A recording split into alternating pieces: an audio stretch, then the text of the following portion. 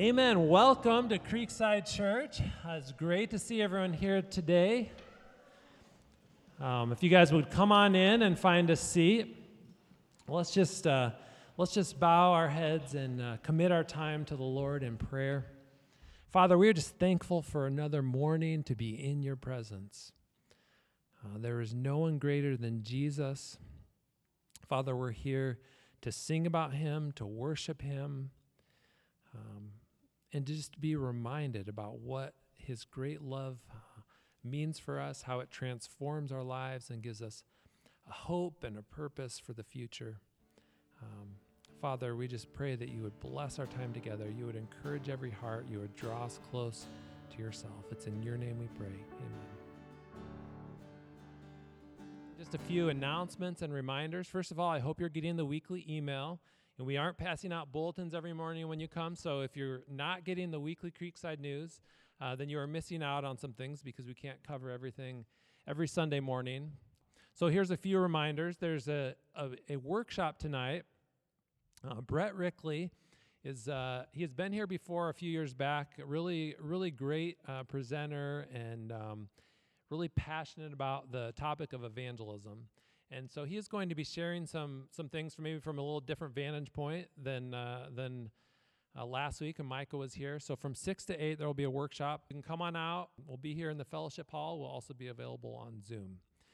Another reminder, the final week for Jonah in July is this Wednesday night. So that is this Wednesday night, 6:30. And Sunday school is back this morning. So we're excited for that. I know kids have been waiting, and we've been trying to get just all the details figured out. So those things went out via email this week. And one just minor tweak to the exiting procedure. We had said that the kids could be picked up at the bottom of the stairs, but the teachers are actually going to bring the kids back down during the communion time. So the teachers will bring the kids back, then they can join their families and exit with their families. Final thing on that point, on the exiting procedure, we've made a couple of changes. So we've gotten used to the ushers coming and releasing people. We're moving away from that, and what we will be doing is during the final song, if you would like to exit with some extra space and distancing, you are free and welcome to do that.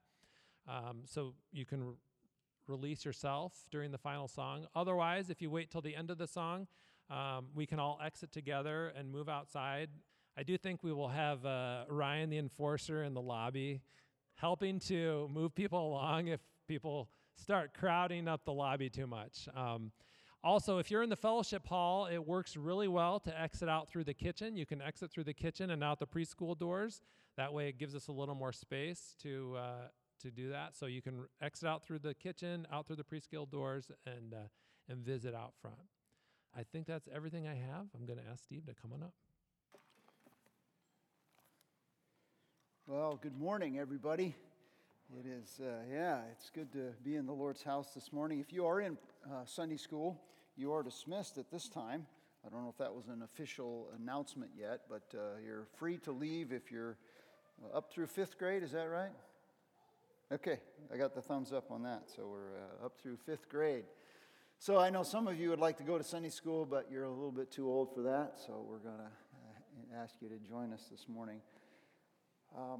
I just invite you to pray with me, if you would, as we turn our hearts to the Lord. Father, I know that in my own heart I find myself upset sometimes, and I find myself with these thoughts of frustration and anger, and I just come to you this morning because I don't think that I'm alone in that.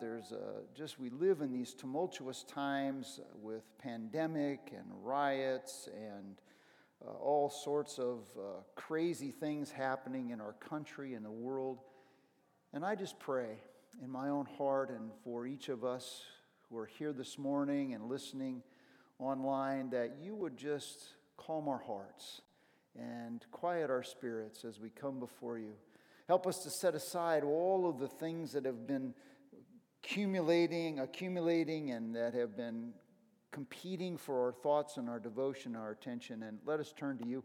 We pray that you would speak to us through your word, Father, that you would speak your truth for your time. Lord, let us not waver from the only message that has the hope that will bring change, that is substantive, that is significant, that is eternal. Open our eyes that we might behold wonderful truths from your law. We pray it in Jesus' precious name. Amen. Probably not surprising to you, but the same information that is used to steal our identity is the same information that's used to confirm our identity. Your name, your date of birth, your address, your social security number. But when Jesus came on the earth, there weren't these modern ways of confirming a person's identity. I mean, when Jesus showed up saying, I am the Messiah, the promised Old Testament Messiah, he didn't pull out his passport and flash it in front of customs and immigration to prove that he was who he said he was. No. But in the Gospel of Matthew, the writer has meticulously tried to confirm for us the identity of Jesus. Jesus' messiahship was attested through his royal heritage and lineage in chapter 1. And then in chapter 2, it was confirmed through his prophetic fulfillment of several prophecies that were given there. In chapter 3, the king was inaugurated at his baptism and pronounced to be the king through his father's proclamation. Then his credentials were verified in chapter 4 as he overcame the temptation in the wilderness. In chapters 5 through 7, the king's identity was validated through his profound instruction. And now we come to chapter 8. And in chapter 8, his identity is proven through the power that he displays in several different instances, not only in chapter 8, but in chapter 9, selected particularly, not the exclusive, exhaustive list of miracles that Jesus did, but to give us validation. So Matthew is moving from this denunciation, this decrying, or this discrediting, if you will, of false religion, snobbery, if you will, of the religious hypocrisy, to the demonstration of Jesus as the true Messiah.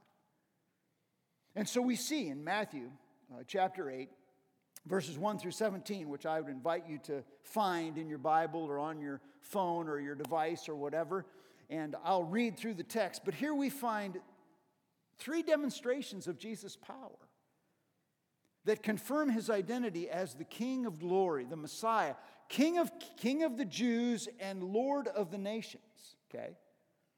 But these demonstrations that prove his identity also challenge us. They should challenge us if we are an unbeliever. They should challenge us to accept him as the Messiah, to trust him for salvation. They should convince us as believers to seek him, to do mighty works of power, which he's capable of doing, to show his mercy as he did to these, as we see, who were the outcast, the underprivileged, the least of these in his society, and to share his message without discrimination to everybody, not just to the Jews, but to the Gentiles, to everybody. And so I'll read the text and then we'll unpack these 3 demonstrations of his power. Matthew chapter 8, beginning with verse 1, which is a new section, okay, in the entire book. And when he had come down from the mountain, great multitudes followed him, and behold, a leper came to him and bowed down to him, saying, Lord, if you are willing, you can make me clean. And he stretched out his hand and touched him, saying, I'm willing, be cleansed. And immediately his leprosy was cleansed. And Jesus said to him, see that you tell no one, but go, show yourself to the priests, and present the offering that Moses commanded for a testimony to them. And when he had entered Capernaum, a centurion came to him, entreating him, and saying, Lord, my servant lying paralyzed at home is lying paralyzed at home, suffering in great pain. And he said to him, I will come and heal him. But the centurion answered and said, Lord, I am not worthy for you to come under my roof, but just say the word, and my servant will be healed. For I too am a man under authority, with soldiers under me. And I say to this one, go, and he goes, and to another one, come, and he comes, and to a slave, do this, and he does it. Now when Jesus heard this, he marveled, and he said to those who were following, truly, I say to you, I have not found such great faith with anyone in Israel. And I say to you that many shall come from east and west and recline at the table with Abraham and Isaac and Jacob in the kingdom of heaven. But the sons of the kingdom shall be cast out into the outer darkness. In that place there will be weeping and gnashing of teeth. And Jesus said to the centurion, go your way, let it be done to you as you have believed. And the servant was healed that very hour. And when Jesus had come to Peter's home, he saw his mother-in-law lying sick in bed with a fever, and he touched her hand, and the fever left her, and she arose and waited on him. And when evening had come, they brought to him many who were demon-possessed, and he cast out the spirits with a word, and he healed all who were ill, in order that what was spoken through Isaiah the prophet might be fulfilled, saying, he himself took our infirmities and carried away our diseases. He himself took our infirmities and carried away our diseases. The first demonstration of his power is that we observe Jesus' authority. Okay, it's hard to say that, with that possessive there, over leprosy. So there are three considerations. They're the same for this instance as they are for the next instance with the centurion. But first of all, what's the predicament? What's going on? Jesus is descending from the same mountain upon which he had given the Sermon on the Mount. If you look back at chapter 5, verse 1, you'd see he went up into a mountain and spoke to the disciples, and the multitude followed him. And he comes down from the mountain, and guess what? The same multitude followed him down from the mountain. And from among that multitude came a leper. A leper came up to meet Jesus. The same crowd who was amazed, and the description of leprosy that we have from the Bible paints a very dismal picture. You look at Numbers chapter 12, verse 12, and this is the comment that Aaron makes about Miriam. And he says, oh, do not let her be like one dead, whose flesh is half eaten away when he comes from his mother's womb. You see, leprosy was a disease of the skin. It left scars and sores, and it left them very, very unpleasant. And the Jews abhorred the disease, not just because of what it did to the person, but because if that person came in contact with you, then you were unclean. And what that meant was you could not worship God in the temple. So you were alienated from God. In fact, lepers were quarantined outside the city, and if they ever broke the quarantine and came in contact with people, they'd have to walk through the crowd or in presence of people, and they'd have to cry out, unclean, unclean. They'd have to declare to themselves. I was thinking, at least we haven't gone that far with this COVID-19 thing, but almost, right? I mean, we quarantine people. Oh, you get it. I mean, we don't even quarantine them if they get it. We quarantine them if they travel. In certain places, if you go, you have to stay in lockdown for 14 days, or you're supposed to. Unless, I suppose, if you're in positions of power and authority, you can make the laws, you're just not subject to them. Leprosy. And so there's no cure for leprosy. It was cured from time to time, but they didn't have some magic medicine that would cure this stuff. Now we see the perspective. What's the perspective of the leper? The leper's faith is expressed in two ways. First of all, he approached Jesus humbly. Now, perhaps he sensed that Jesus was compassionate. We don't know that for sure. But regardless, he came to Jesus. This leper came to Jesus. Desperate, but not demanding. Desperate, not demanding. Now, so both in his posture, he bowed down to the Lord. And in his proclamation, he called him Lord. You're my master. You're my ruler. He evidenced his respect and his humility. He would bow only to God. Some of you are aware of this story about Sam Coonrod, pitcher for the San Francisco Giants earlier this week, during the opening game, the first game of the season. He was the only one for both teams that refused to kneel. And he said the reason he didn't is because he bowed only to God. Here we have a leper whose commitment is to bow, and in doing so, he acknowledges that Jesus is his supreme being, superior to him, better than him, acknowledges who he is. Then he approached not only with humility, but with confidence. Look at the end of verse 2. It says, Lord, if you are willing, you can heal me. You can make me clean. If you are willing, you can make me clean. I love in both. He acknowledged Jesus' prerogative. Now, that's a word which means his ability to choose. Jesus' prerogative as well as Jesus' power. If you are willing, you are able. I know you can do it. The question is, will you? You know, Marla and I have been married almost 34 years.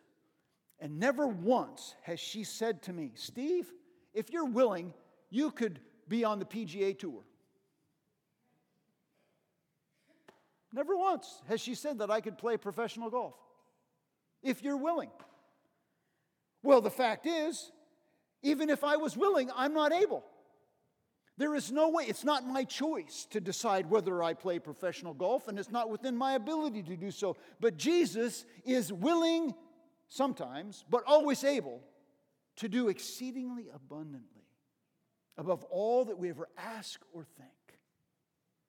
He's God in the flesh, now seated at the right hand of the Father, able to do anything. Willing? Not always. Able? Always. And this man acknowledges that before God, confident that he is willing, and if he's willing, he's able. Then we see the power of Jesus. Immediately, Jesus says, and he stretched out his hand, verse 3, and touched him, saying, I am willing, be cleansed. And the text says, immediately he was cleansed. I am willing. Notice the compassion of Jesus. But don't miss the controversy. He reached out his hand and he touched the leper, which would have rendered him ceremonially unclean. He would have been forbidden to be in the temple and worship, except for the fact that the opposite happened. Jesus didn't become unclean, the leper became clean. Now, I don't walk around asking people, do you have COVID-19? Because if you do, I'll just touch you and I'm healthy right now and you'll be made well. Not going there. And even people who touched people with it, they don't transfer their health to the other person. It always works the other way around with everybody except for Jesus. Isn't that marvelous? If you're willing, he knows. And instantaneously and completely. This is not some, let's give it a few whirls and see if it happens. No, this is Jesus touched him, said be clean, he's clean. Immediately the scabs, the scars, the scales, and the sores were removed, and he had this baby skin. Supple and tender skin. Just like that. The power of Christ in that place. Now he says something interesting. Okay, let's just keep this between us. That's my translation of verse 4, okay? Yeah, let's just keep it between us. I mean, it's kind of a nice little in-house secret, right? Now, why would Jesus say that? I mean, it's like, don't tell anybody. We don't know for sure why Jesus would say that, but I think maybe Jesus wanted to avoid this healing hysteria that would foment into people believing that the main reason Jesus came was to physically heal people, which wasn't the main reason Jesus came. Okay? We were on vacation one year, and I wanted to see something, and I wanted to take my family to see something, but we couldn't see it in this park that we were at.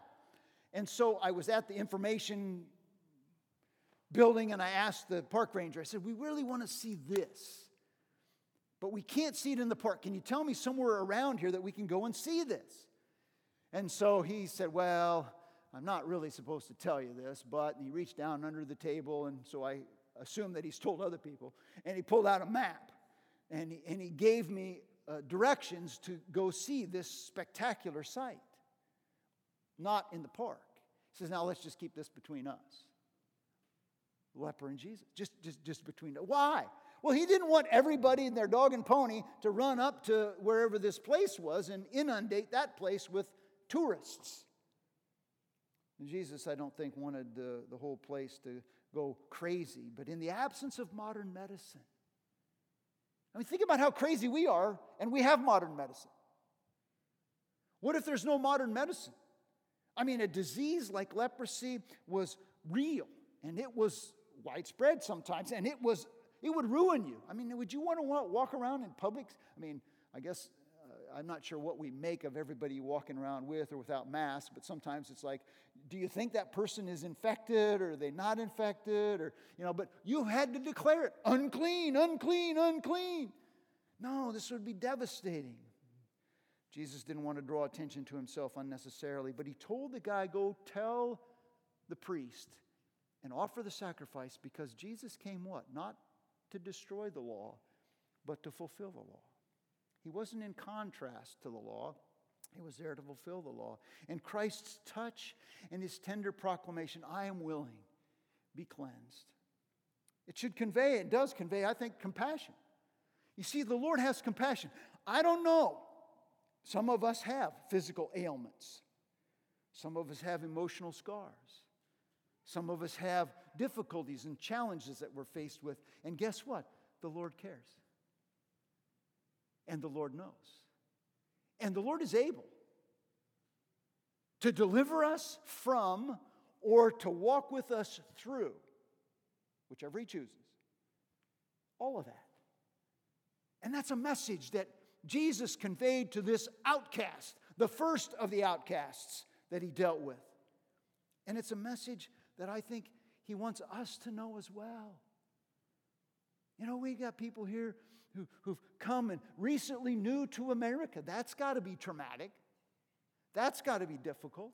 We've got people who have had COVID. We've got people who are going to get COVID. We have people who have cancer. We've got people who are going to get cancer. We've got people who, have other difficulties and struggles. And guess what? He is able.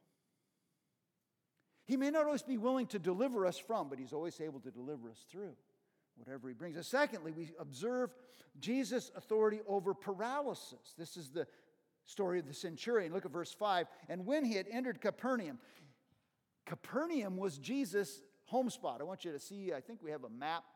We can look on where Capernaum is at. Okay, it's the north edge of the Sea of Galilee. That may not mean a lot to you, but this was Jesus' home base during his adult life. Okay? And it's fascinating to me because in this instance, he's coming into Capernaum and he's met,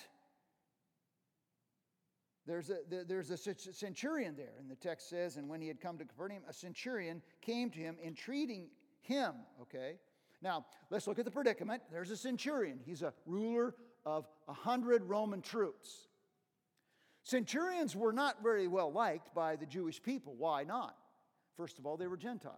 Secondly, he was a commander of the occupying army.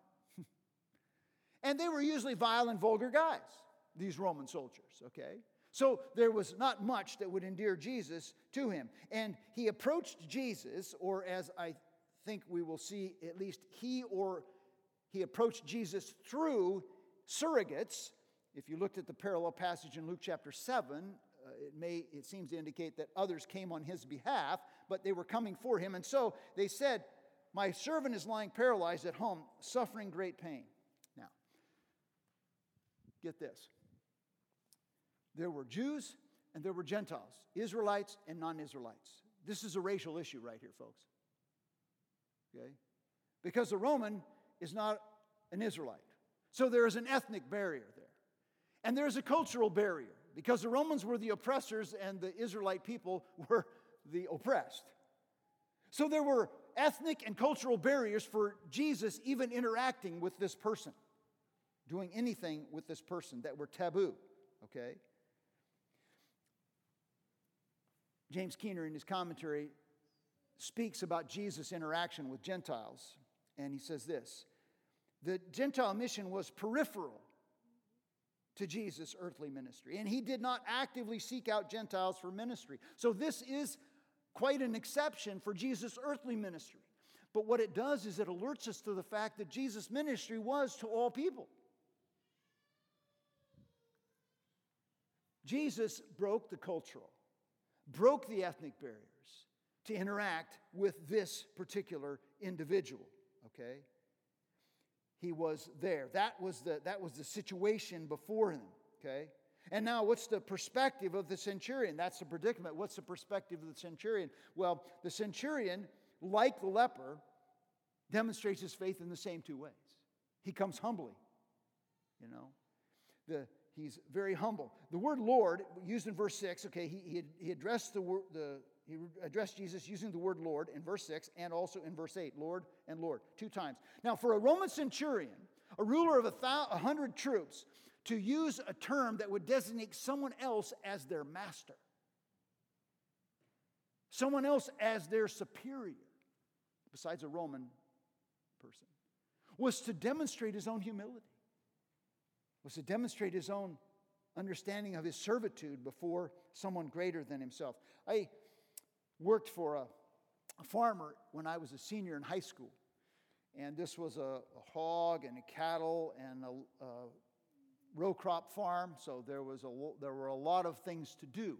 And my boss, the owner of the place, was very wealthy, and he was very well established in the community. He was an influential person, but there was nothing he ever asked me to do that he would not willingly join with me in doing. I remember one day he said to me, "Steve, come on, let's go." So I jumped in the pickup and we drove over to this other farm, and there was this huge barn that had previously been full of hogs. And when pigs stay in a barn for a certain length of time, they leave residual matter, okay? And there was plenty of this residual matter. And it was our job. I figured he took me over there to drop me off to eliminate the residual matter. But no, he had a scoop shovel, I had a scoop shovel. We both worked there for a length of time until we got rid of the residual. He was a very humble man. Asked me to do nothing that he would not willingly do himself. And the centurion demonstrated his own humility as he came to Jesus. He understood that Jesus had the power to do whatever. And when Jesus consented to go, we see that Jesus said, I'll go and heal him. Luke chapter 7 tells us that he was already on his way when this centurion sent friends to tell Jesus, "No, don't come. Don't come." He told him to stay away. Now, in Luke, it's interesting because the centurion's friends and Jewish leaders, they thought way more of this guy than he thought of himself. They said, "Oh, he's worthy for you to do this." But he was sent, and they were sent to Jesus and said, "Don't come. I'm not worthy for you," it says in verse 8, "to come into your house." I was at a conference for pastors one time, and they had a panel, and the title for the panel was "A Panel of Celebrity Pastors." Okay? So, John MacArthur and John Piper and Kevin DeYoung and David Platt and Matt Chandler were the celebrity pastors. I remember one of them saying, as they got into the discussion, and this is a loose quotation, he says, "This whole discussion is frightening to me because I've battled with pride and I fear falling." He didn't want, as one of the panel members, to be seen as a celebrity pastor. It frightened him because he understood his own heart. You see in the heart of the centurion how he is has a good understanding of who he is in light of who Jesus is. But he approaches confidently. You see in verse 8, he says, "But the centurion answered and said, Lord, I'm not worthy for you to come into my home, but just say the word, and my servant will be healed." All you got to do is speak up confidence in God's and Christ's ability and his authority, which I think we have lost our understanding. Psalm 33, verses 6 and 9. "By the word of the Lord were the heavens made, and all the hosts by the word of his mouth." Verse 9, "He spoke, and it was done. He commanded, and it stood fast." Go back to Genesis 1. "Let there be light." Boom, there was light. "Let there be trees and things that grow in the ground." Boom, and there it was. He spoke, and it was done. And so the centurion says, "Yeah, Jesus, all you got to do is say the word, and it'll happen." Amazing. And why would he think that? Well, he compared Jesus' authority to his own military command in verse 9. He says, "I too am a person in authority. And I say to this slave, go, and he goes. Or this soldier, and he goes. I say to this soldier, come, and he comes. I say to the slave, do this, and he does that." He says, Jesus, in the same way, I trust that in the same way I have absolute authority over my soldiers and slaves, you have authority over this disease. Just say the word. Simple as that. You are able to do it. Verse 10. Jesus said, the text says, "And when Jesus heard this, he marveled." Now don't lose this, because this word, this particular word, marveled, means astonished. It's translated astonished, I think, in the New American Standard. I'm not sure what it is in the ESV. I didn't check that particularly, but I think it's probably marveled or astonished, something like that. Here's the deal. It's only used 2 times in the New Testament.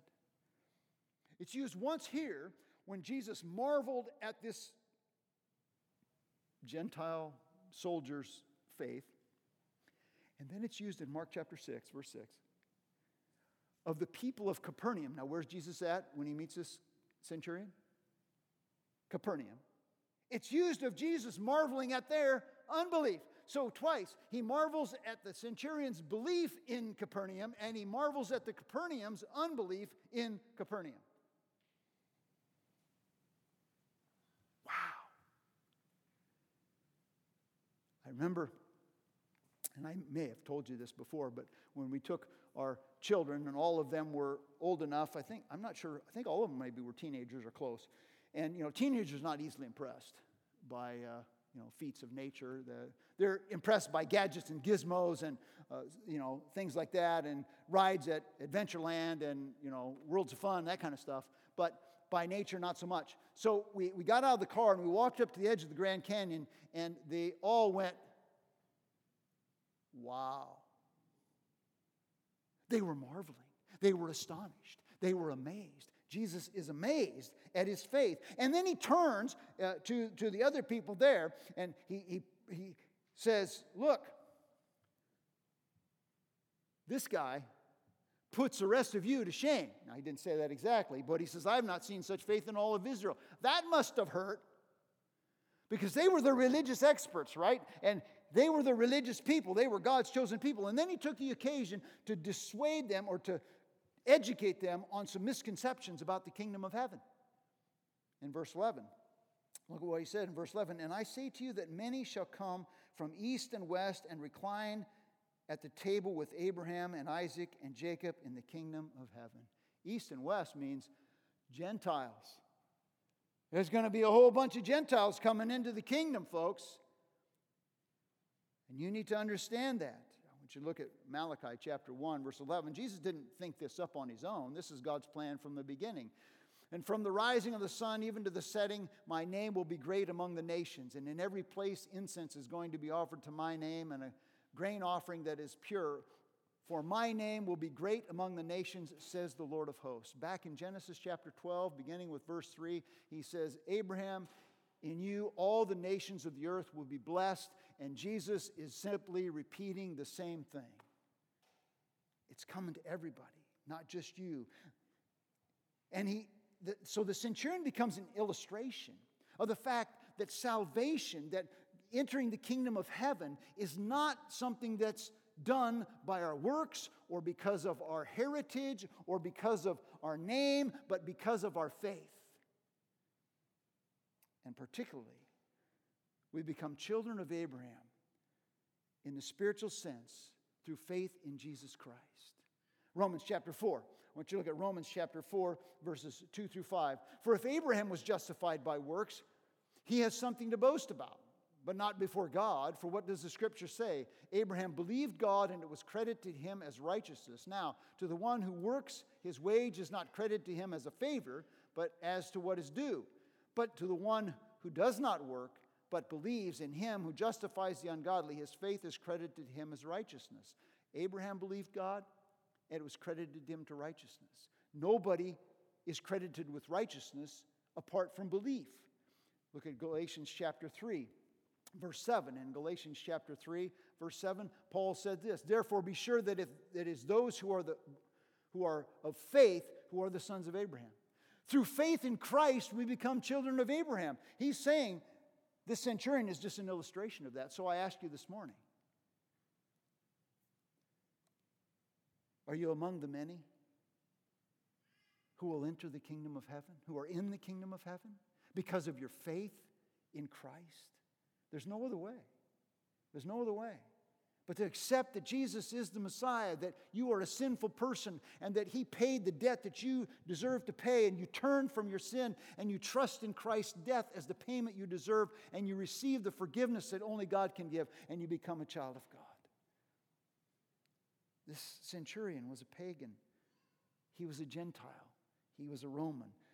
Ethnically, culturally, no, he was on the outs.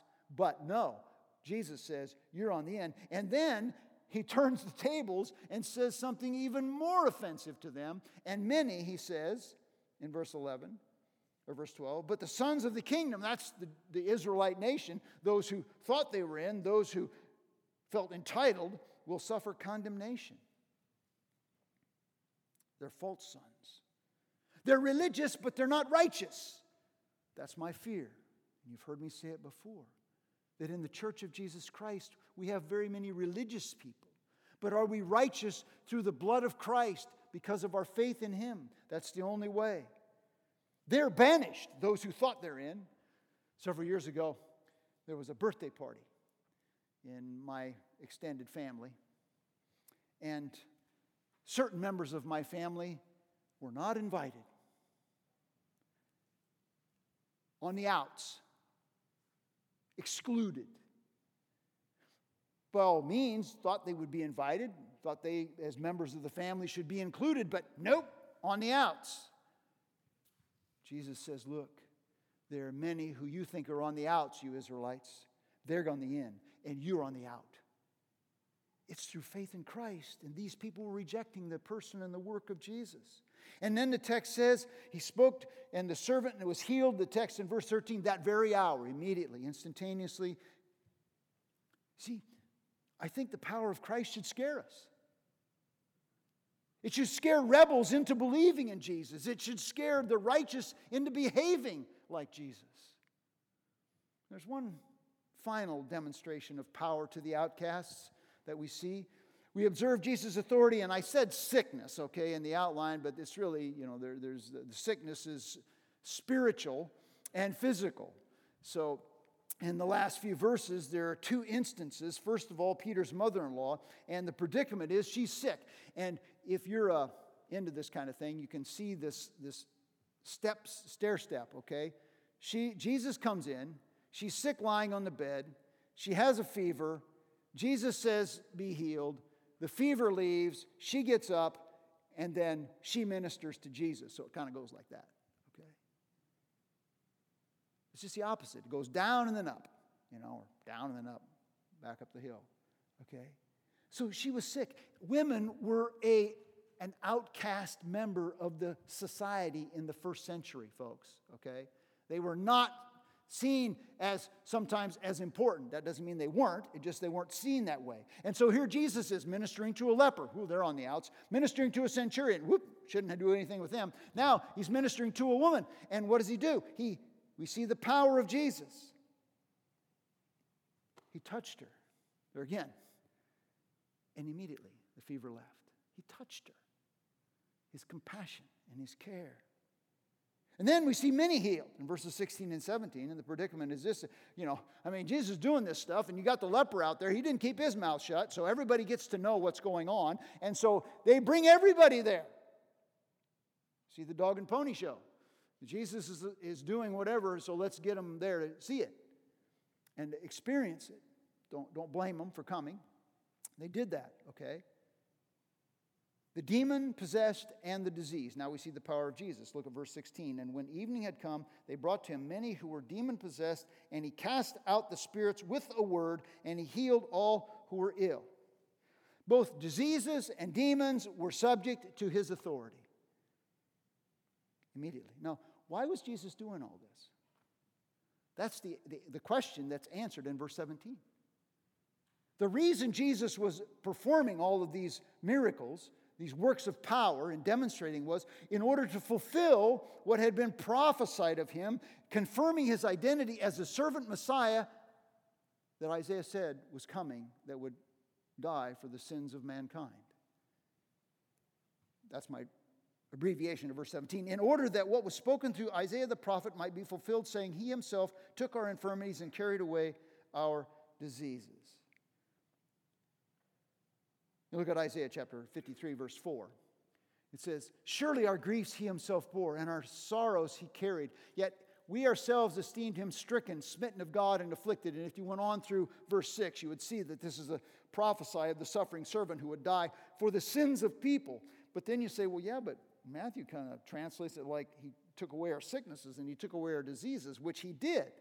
When did he do that? He did it at the cross. He carried our infirmities. He removed and carried our diseases on the cross, so that the acts of physical healing that he did then and any that he does now, and the exorcisms, only demonstrate his authority and his identity and his authority over all infirmities. And they anticipate, look at folks, what he did there was just a taste. They anticipate the full and final realization of of life that's free from all deformity, all disease, all death, all disability, all disunity. That's coming when Christ returns. And all that was made possible when and where and how? On the cross of Christ. He conquered sin and death.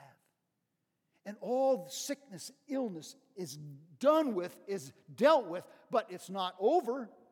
All of the things that have been given to us, we are owners of, but we don't fully experience it yet. Romans chapter 8. You can write this down if you would, but in Romans chapter 8, we're told that all creation is groaning and waiting. For I consider the sufferings of this present time not worthy to be compared to the glory that is to be revealed. This is Romans 8, beginning with verse 18. For the anxious longing of creation awaits for the revealing of the sons of God. For the creation was subject to futility, not of its own will, but because of him who subjected it in hope, that the creation itself also will be set free from its slavery to corruption. Folks, we live in a corrupted world, corrupted by sin, which means we have disease, which means we have disability, which means Satan is the prince of the power of this world, which means there will be demonic activity. Even today, as we witness what's going on in our world, we see the influence of the enemy. Now, by willing and unwilling participants sometimes. But the chaos and the destruction in our land is not of God. This is not like God is pleased with all of this that's going on. No. But the text goes on to say that we will get a new body if we're in Christ. Right now we have been redeemed. And so every bit of healing, everything that happens in our thing now is just a foretaste. It's just a taste of what will happen when all corrupting influence is done away with finally and fully when Christ returns. All healing now is a foretaste of the future blessings awaiting believers in glory that points us to the only one who can really bring healing. Folks, the answer to the chaos in our country and the world is Christ. He redeems our soul. And then, ultimately, He redeems our body. So that we live with Him in glory, unhindered. That's the message of hope we have for the world. It's not revolution. It's not that we can bring about reconciliation. Christ did it on the cross. We just need to live it. In submission to what He did, in surrender to what He did. All of us, instead of demanding and whining and complaining about where it is I'm at and what my problem is, no, live for Jesus. We sang a song, we started this thing, all for Jesus, and I'm going to live for Him. I surrender my life, just what He's done. I mean, that's not exactly the words, right? Because I'm a little musically challenged, don't remember all the words, but that's the essence of it, okay? Is that really true? You know, Micah challenged us last week, Cling on, cling to Christ.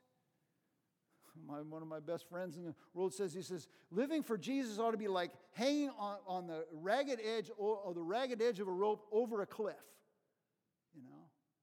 If you throw me over a cliff, guess what? I'm hanging on. We're hanging on to Christ. That's where we ought to be. I ask you this morning, the central message of the gospel is not riches. It's reconciliation with God because we're sinners condemned to hell. The message of the gospel is not health and wealth. No, it's healing of my soul. There's no promise, but there is power. So I ask you this morning, do you dare to believe God for the power to bring about miraculous works in your life? In the lives of others, healing of your physical ailments, and the most miraculous thing, the conversion of a soul that's headed to hell, coming into the kingdom of God. That's the most miraculous thing that could ever happen. I found out this week that one of my friends had been diagnosed with cancer. This is not an old person, it's a young person. He just wants to live long enough to see his family raised. I'm praying for healing. Because God is able. But you know what? Do we dare to believe that God is able and yet not demand that He does what I want? So that's the difference. I dare to believe He's able, but I have no basis for demanding that God will do it. Let's confess Jesus as Lord. If you're here and you're listening and you do not know Christ, these miraculous works testify to His reality as the Messiah. And there is hope in no one else.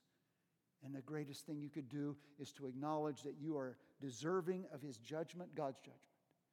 And that because Christ died on the cross, you can be free from that judgment because God is, as we were reminded last Sunday night, absolutely holy and absolutely just. And His holiness demands that His justice, that punishment be made for our sin. And on the cross of Christ, Jesus paid it. If we accept it, it is ours for the taking. And turn from your sin and trust in Christ.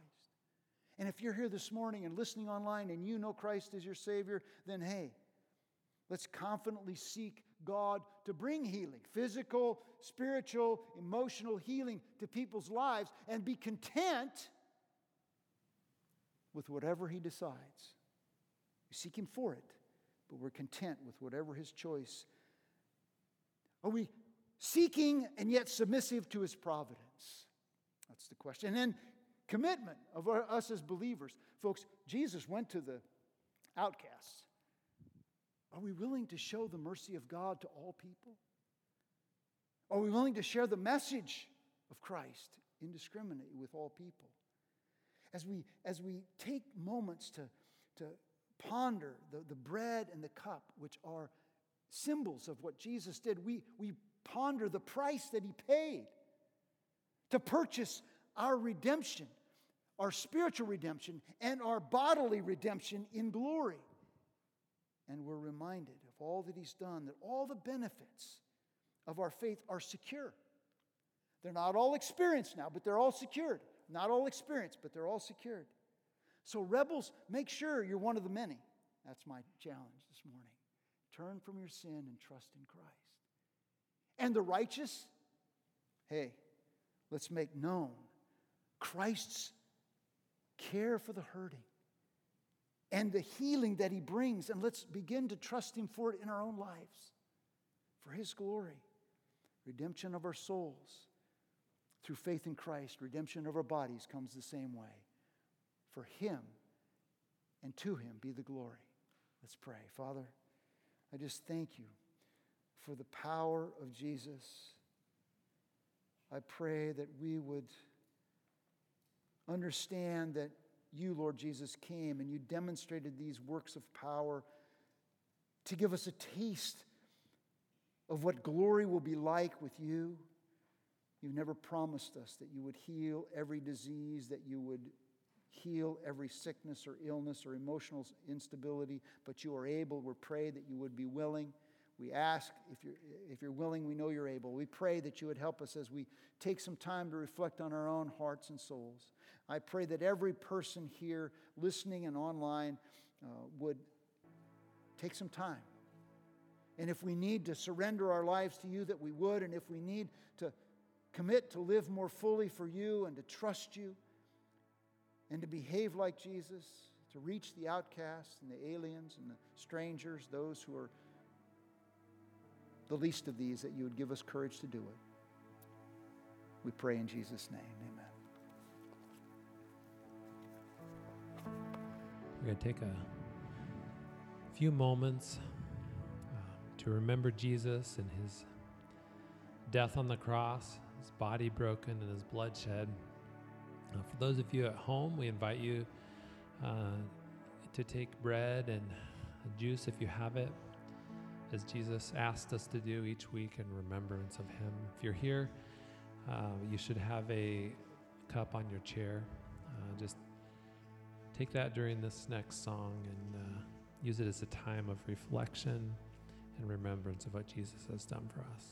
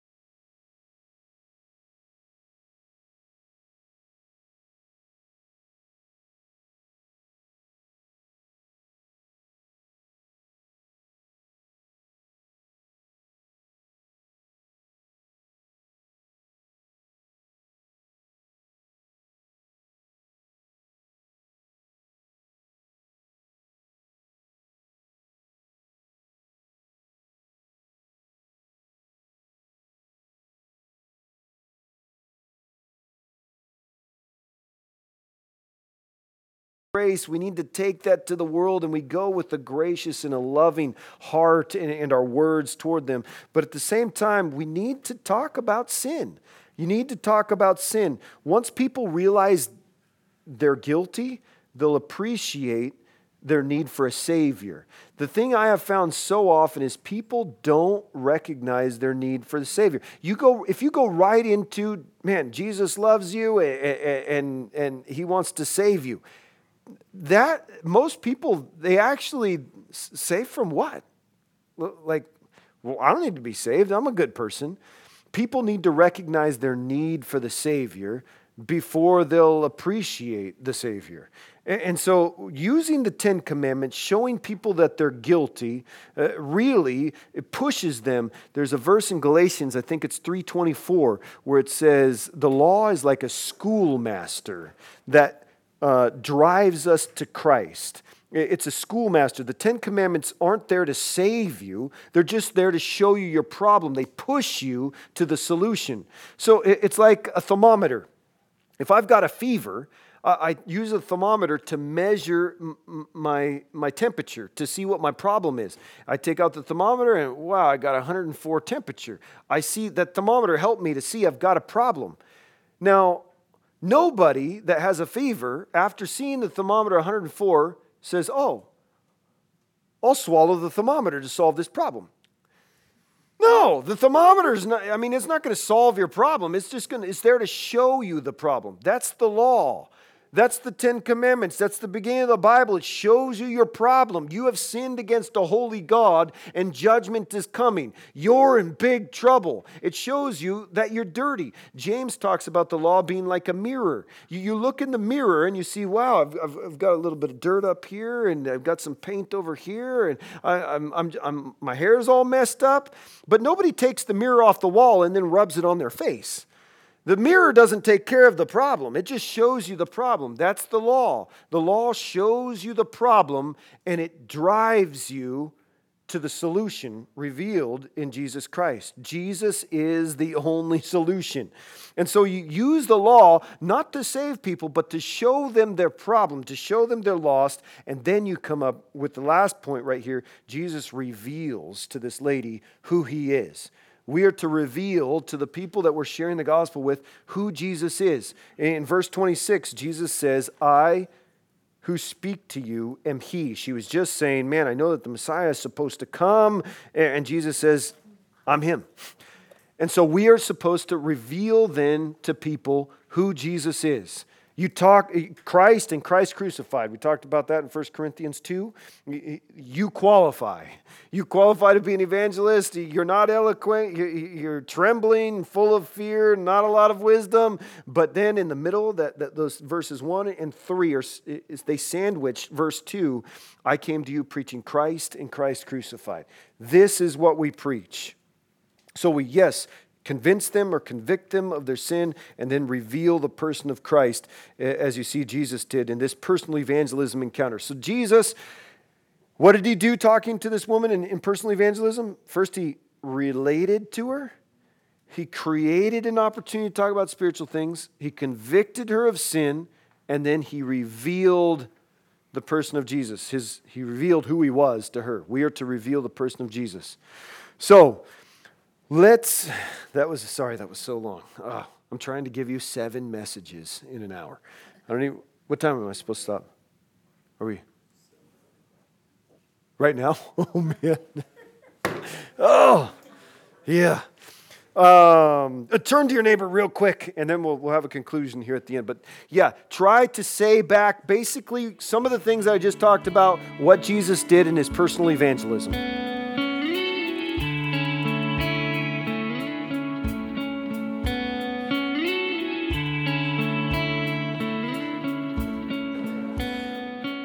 Okay, we're already over time. I'm so sorry. There's so much to say, so much to do, and we still need to go out and spend an hour on the street. So, no, maybe next time. Maybe next time. But let me, I guess a good question was asked about maybe you're going through the the questionnaire and someone is just, they say, I don't believe in God. I don't, the whole Bible thing. I don't believe that. And what do you do then? And my answer was, it depends on how they say that. If you can tell, man, they do not want to talk, they're done. Be very hospitable, be very nice. Man, thank you for participating in this questionnaire, and we're going on. We want to get, different people's opinions, and thank you for participating. Go on. But if it does seem like there's a little bit of interest, even though they're saying this, I don't believe in God, I don't believe in the Bible, a lot of times I will say to them, that is fascinating. Like, why? I've never actually met anybody that is like really deep down inside doesn't believe in God. I've heard a lot of people say that, but I would be fascinated to hear, why don't you believe in God? Would you consider yourself an atheist? I would really like to hear where you're coming from. People like to talk and give their opinions, and I want to learn from them. I want to hear where they're coming from. And so oftentimes people they'll give their argument of something that bad happened in their life, and how could God, a good God, allow this kind of suffering, or some bad experience with the church, or there's all these different arguments, and basically it all boils down to about 5 different answers, and they're really good answers that the Bible gives to all of those. And so anyway, I want to talk with people, and if they seem open to talking about things, once again, I do not want to force a conversation. It is the worst thing in the world to just force the gospel on people. I do not want to do that. I don't want to encourage you to do that. There are actually a lot of people out there that like to talk about spiritual things, that are interested in talking to a Christian that is concerned about them, and that in love has some answers to the questions. And so I'm looking for those kinds of people. Once again, it's like a filter system. If they don't want to participate, they don't even want to talk to me from the beginning, okay, that's fine. I'm not going to force them to. If they want to go through the questionnaire, that's great. But they get to the end of it and say, you can tell they don't want to go any further. That's great. But if they're a little bit more interested, man, they get more and more through that filter. I am looking for people. In the end, we travel a lot, so it's more difficult for us. But if you're, pretty much stationary, you're looking for people that you can make a friendship with. And not a project out of them or anything like that, but just being a friend, a Christian friend to this person, an opportunity maybe to get into an evangelistic Bible study. People are going to get saved through the reading of the Scriptures, through the study of the Scriptures. So I want to get into a Bible study with them. We had a friend, maybe some of you, maybe not. I don't know if somebody would know the name Floyd Schneider here. Yeah, but he's from Portland, Oregon, our assembly in Portland that we're from. But he would do these evangelistic Bible studies. Very friendly guy, very interesting guy, but he was very good at just making conversations with people and just starting friendship evangelism. But he would not waste much time. He would ask people, after the first 2 or 3 times that he's met with these people, hey, you want to just get together and read the Bible, a little Bible study? And he would get into these Bible studies with people, and he had a Bible study going Monday night, Tuesday night, Wednesday night, Thursday night, Friday night, Saturday night, with different people. And then these individuals would start to invite their friends. And so pretty soon he ended up with these home Bible studies every night of the week with different groups. Some of these groups were 20 people, and other groups would end up 15. Another group would end up maybe 25. But all these night Bible studies, and all it was he'd go through the book of John, and all he did was ask questions. In the beginning was the Word, and the Word was with God, and the Word was God. What do you think that means? What's the beginning? What do you think this means by, the Word? What's that? All he did was ask questions. And his famous statement was, I don't have any answers, I just have questions. And he was just friendly to people and loved people. And man, people just came to these Bible studies, and people get saved just reading the Bible. Amy and I were in one of these studies, and he was discipling us and showing us how he did it. And we would bring unbelievers, and man, we would have a dinner, and then we'd have this Bible study. It was just a good time. You'd just go around and ask questions. And after a couple of weeks, this lady that was coming to the study, I think she professed to be an atheist in the beginning, but she started coming, and we were just going through John, and she gets to this point where it was like this light comes on, and she just like says to the whole group, there's like 25 people sitting there in the living room, she goes, Jesus is God. We got got to tell like the whole world. You know what? I think we should all start inviting our friends to this study. And once people start reading the Bible, they'll see for themselves God is real, Jesus is God, and He died on the cross for our sins. And then like this would go from, the study would just like expand, and we'd start more of them in different houses. And then like it would just spread across the city and across the country. And Floyd just goes, yeah, that's kind of the idea. But just getting people into the Bible. But it's got to begin with personal relationships, meeting people, trying to relate to them, creating an opportunity. You've got to take that step, trying to open up the door, talk about spiritual things, talking to them about sin, convicting them of sin, and then revealing the person of Jesus Christ. But getting people into God's Word and really remembering, as we're talking to people, God is holy, God is just, and God is love. In the beginning there was light and life and love, but we see the opposites in this world. And He who is light and life and love, He's come to our darkness and death and disconnection. He's lived it. He's experienced it. He plunged it all down into the grave. He rose again on the third day, and now He's calling out, you in death, come to my life. You in darkness, come to my light. You in in disconnection, come to my love. If I can't even say it right, how are you guys going to? But you guys are much smarter than I am and can remember these things. But anyway, there's so much to say, and I just want to try to encourage and inspire you to be bold, and don't be weird. But we need to be bold and try to go forward with this message. Yes? Living Waters. Maybe it's Living Water. Living Waters? Okay, yeah. They have fantastic tracks. Really, really good. Some of them are visual tricks that trick your eyes, and so anyway, a lot of them are just they're made high quality with a really good, concise gospel message on the back. But yeah. Having good tracks with you is, I used to kind of think tracks are for little kids, but I have found that it's actually really helpful to start conversations, or you're at a restaurant or whatever, just leave a tract and trying to open up doors to start conversations. So anyway, I don't know if I should open it up for questions because we're way over. I guess if you have questions, you can come to me personally and ask afterwards, but we should probably give opportunity for people to get back to their roast that is percolating in the Instapot at home. And if that's you, just tell me about it, so maybe we'll come over and have dinner at your place. Let's pray. Lord God, we thank you for the great opportunity and great responsibility to be your ambassadors here on earth for the short amount of time that we are here, so short in comparison to eternity. Our lives are like a vapor that appear for a little while and they vanish away. And Lord, we have such a short amount of time. We want to take advantage of every moment. Help us to look for opportunities each day to try to share something of the love of Christ with people around us.